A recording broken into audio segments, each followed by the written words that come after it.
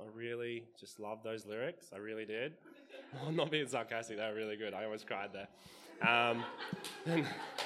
Thank you for your testimony song, Beth, wherever you are. Thank you. I always love it when Beth gives her songs, and it's really great because I don't get to hear them very often. I'm always begging her to give them. And The Blessing, so good. I don't know if you guys have heard that song before, but I went through a season of my life where I just, on the mornings on the way to work, because I didn't feel like I had enough time to talk to the Lord, I just would really sing that song out, and God was giving me a revelation on what amen meant. And it simply just means I agree, and I accept it by faith, and I accept what you're saying. And He is for me. He's for me. He's not against me. And I would say amen with purpose. I wouldn't just say amen because that's what we say after a prayer. I would say amen because the Lord was teaching me what amen meant. Anyway, so I want to teach you another word the Lord's been teaching me what means, and it's communion.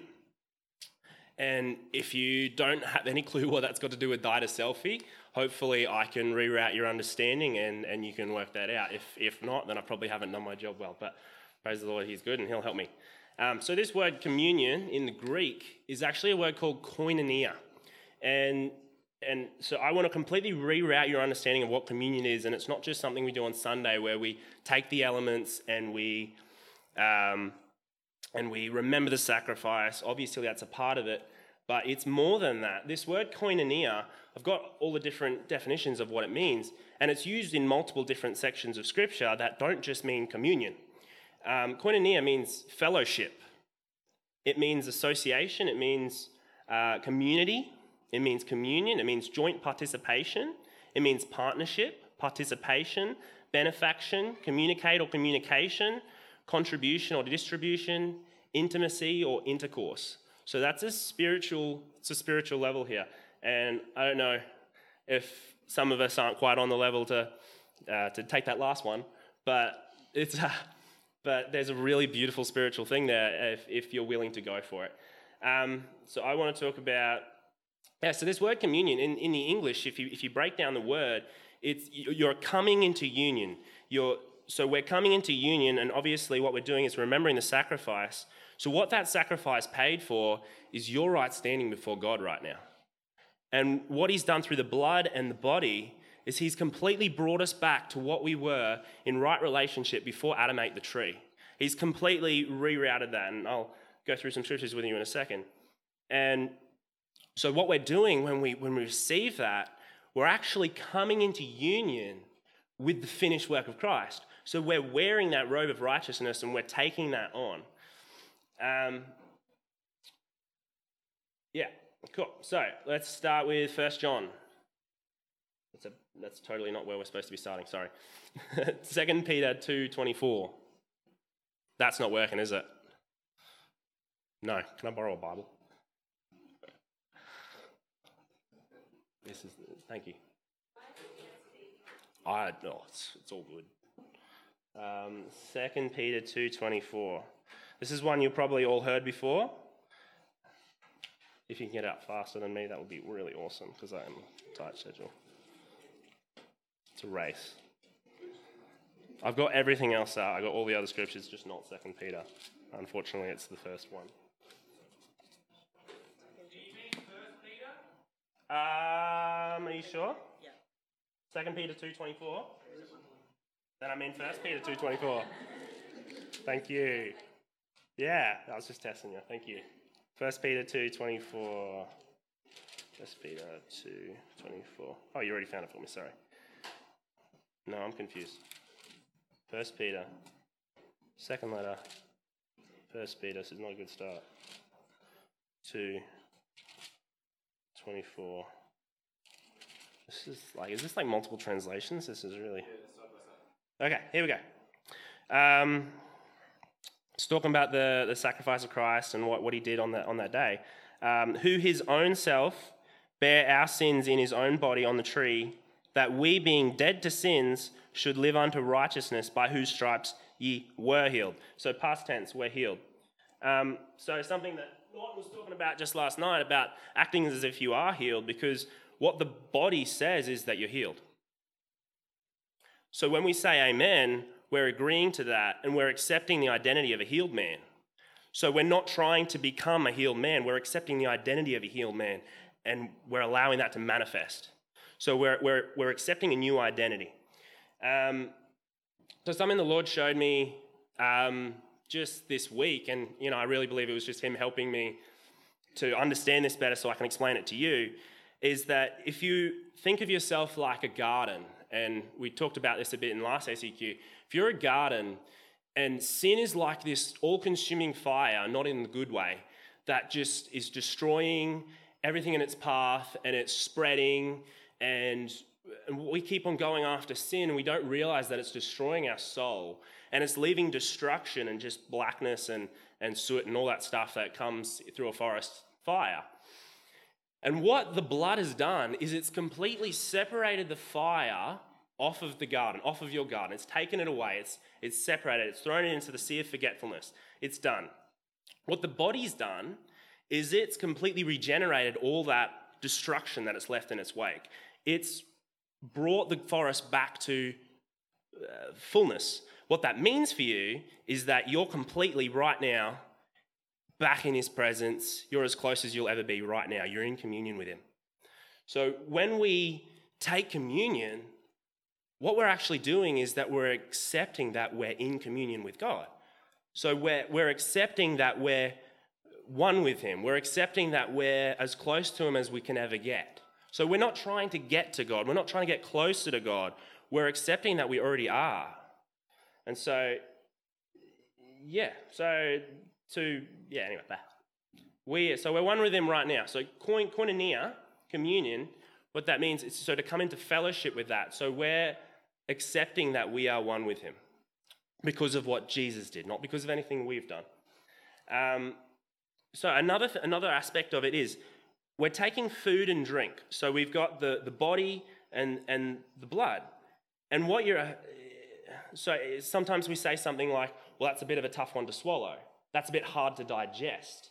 We're talking about in the facet of a truth, a spiritual truth. So that truth might be hard to digest. It might be hard to swallow. So what we're doing when we take communion is we're digesting the truth. We're digesting the finished work of Christ. We're digesting our true identity in Christ. So we're actually receiving it. We're accepting it, because that's what happens when you digest the truth, when someone says something. You follow me? Yeah, so we're digesting it. So what the elements are, they're a contact point of faith to get you to look at the body and the blood, to receive them, to accept the identity of what it's done. So not only that, but communion is not just like a thing that we do on Sunday. You can do communion by yourself. You can do communion, because you got to remember that communion is koinonia. It means fellowship. It means oneness with God. It means interaction. It means connection, interaction of the Spirit. So you can enter in prayer, and you can take on that oneness with God in prayer. So you can actually do communion outside of in a group setting. It's great to do it in a group setting because there's accountability, we're encouraging each other, and we're coming into fellowship with each other because we're coming into fellowship with God. If you think about this, if we're all coming into fellowship with God and we're all in there, in this bubble, we're all in fellowship with each other, right? That makes sense? I've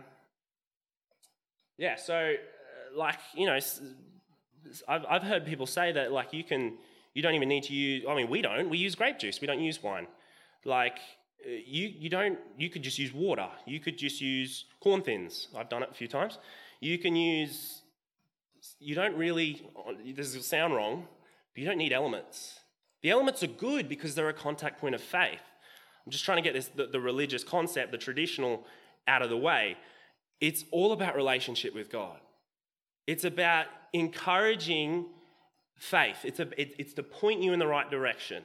So it's good to have the elements, don't get me wrong, but you don't have to have them. You can't just say, I'm not going to do communion because I don't have access to this. Because communion is just accepting that identity. It's coming into union with the finished work. We on page? Cool. So, let's go to 1 Corinthians 10, 16 and 17. So here's the word koinonia is used twice here. It's communion. in this one. So it says, the cup of blessing which we bless, is it not the communion, the koinonia of the blood of Christ? The bread which we break, is it not the communion, the koinonia of the body of Christ? For we, though many, are one bread and one body, if we all partake of that one bread. So it's just saying what I was reiterating before, is that when we're entering into communion through the body, through the blood of what Jesus did, what he accomplished. So I'd be reiterating, and for time's sake, I'm not going to. 2 Corinthians 6:14. I'll just be quick, because I'm going for time. Be ye not unequally yoked together with unbelievers. For what fellowship has righteousness with unrighteousness? And what communion, koinonia, same word, has light with darkness? So as you enter into communion with God, as you enter into oneness with him through the sacrifice, what you're actually doing is you're stepping into the light. I think it was your song. I don't remember whose song. It might have been your song. I can't remember, where you talked about stepping into the light. As we step into the light, what we don't realize is we're actually stepping out of darkness. So we're not trying to step out of darkness, we're stepping into the light, and as a result, the darkness is getting separated from us. Are we on the same page? Because light casts out darkness. How am I doing for time, Conan? Where are you? Oh, cool. I'm going to skip that. So now we're going to go to 1 John. Here we go. This is going to get good now. Now I'm going to go right back to the top. 1 John. This is really cool. So, that which was from the beginning, which we have heard, which we have seen with our eyes. So this is John referring to Jesus. He's talking about the Word made flesh. Which we have looked upon and our hands have handled concerning the word of life. That's Jesus. The life was manifested. That means revealed. So it's been revealed to us. The Father's been revealed to us through the life of Jesus. And we have seen and we bear witness and declare to you that eternal life, so that's Jesus, which was with the Father and was revealed to us, manifested to us, that which we have seen and heard, we declare to you, so I'm declaring it to you now, that you also may have fellowship, that word is koinonia again, fellowship with us, and truly our fellowship, koinonia, is with the Father and with his Son, Jesus Christ. So as we accept this information that he's about to share, this good news that we're about to accept, as we accept it, we're entering into fellowship with the disciples and anyone else who's entering into this same fellowship.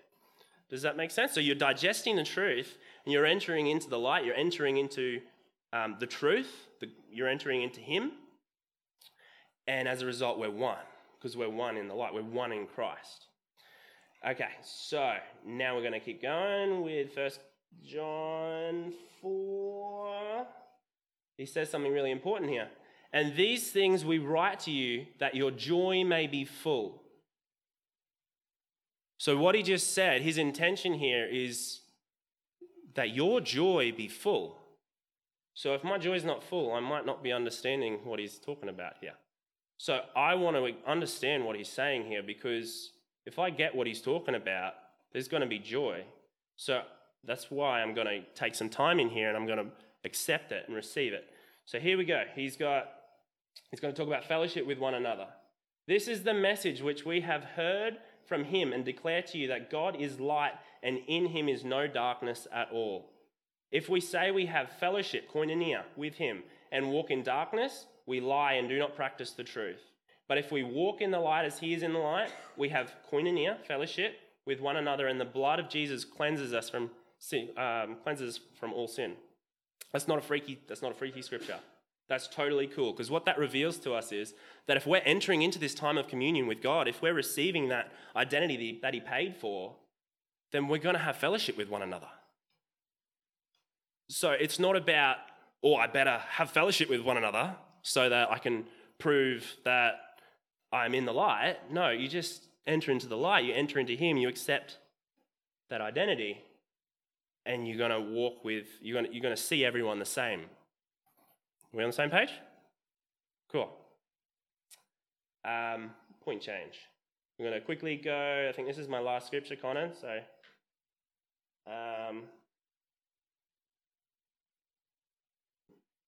Cool. So we're going to go to... I don't even know where this is. I don't know why I didn't write down what the actual scripture was. It's just got verses here. Oh well. I'm going to start reading. It's from the Bible. Okay. This is... Anyway, I don't know who's talking. I'll find out in a second. Now then, when you come together, it is not the Lord's supper you eat. For as you eat, each of you goes ahead. I believe this is Paul. I might be wrong. It might be 2 Corinthians, I think. Each of you goes ahead without sharing his meal, while one remains hungry and another gets drunk. Don't you have your own homes in which to eat or drink? Or do you despise the church of God and humiliate those who have nothing? What can I say to you? Shall I praise you for this? No, I will not. For I received from the Lord that I also passed on to you. The Lord Jesus, on the night he was betrayed, took bread, and when he given thanks, he broke it and said, "This is my body, which is for you. Do this in remembrance of me." In the same way, after supper, he took the cup, saying, "This cup is the new covenant in my blood. Do this as often as you drink it in remembrance of me. For as often as you eat this bread and drink this cup, you proclaim the Lord's death until he comes.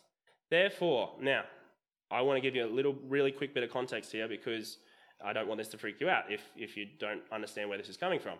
He's talking to a bunch of people that some of them are getting drunk on the wine. Some of them are they're eating, they're pigging out on the food. They're not remembering the sacrifice. They're not taking, like I said before, the elements aren't what's important. The food and drink is not what's important. Us eating is not what's important. It's the remembering. It's the remembering what it's paid for with me. Okay? Food and drink's not important. So these people are just coming, they're eating their fill while some people are going hungry, they're getting drunk on the wine. It's disgusting. Okay? So he's not talking to you, okay? So, all right. For as often as you eat this bread and drink this cup, you proclaim the Lord's death until he comes. Therefore, whoever eats the bread or drinks the cup of the Lord in an unworthy manner will be guilty of sinning against the body and blood of the Lord. Each one must examine himself before he eats the bread and drinks the cup. For anyone who eats and drinks without recognizing the body eats and drinks judgment on himself. That is why many of you are weak and sick, and a number of you have fallen asleep. Now, if we judged ourselves properly, we would not come under judgment. But when we are judged by the Lord, we are being disciplined so that we will not be condemned with the world. Ooh, that sounds good. So even when we're doing the wrong thing, the Lord's judgment comes to chastise us. It comes to reposition our heart. So even when we're doing the wrong thing, God's awesome. Judge ourselves properly, we would not come under judgment. But when we are judged by the Lord, we are being disciplined so that we will not be condemned by the world. So my brothers, when you come together to eat, wait for one another. If anyone is hungry, he should eat at home. Why? Because you've got to be hungry. I just want to eat the food. Okay? It's not about the food. Okay? So if you're hungry and you're just thinking, I just want food, you're probably going to miss it. Okay? You should eat at home so that when you come together, it will not result in judgment. And when I come, I will give instructions about the remaining matters. So it's about remembering. It's about accepting that identity. It's about entering into the truth, the light about who you are. And I believe I've probably gone a little over time, but awesome. Did anyone get anything out of that? Praise the Lord. Awesome.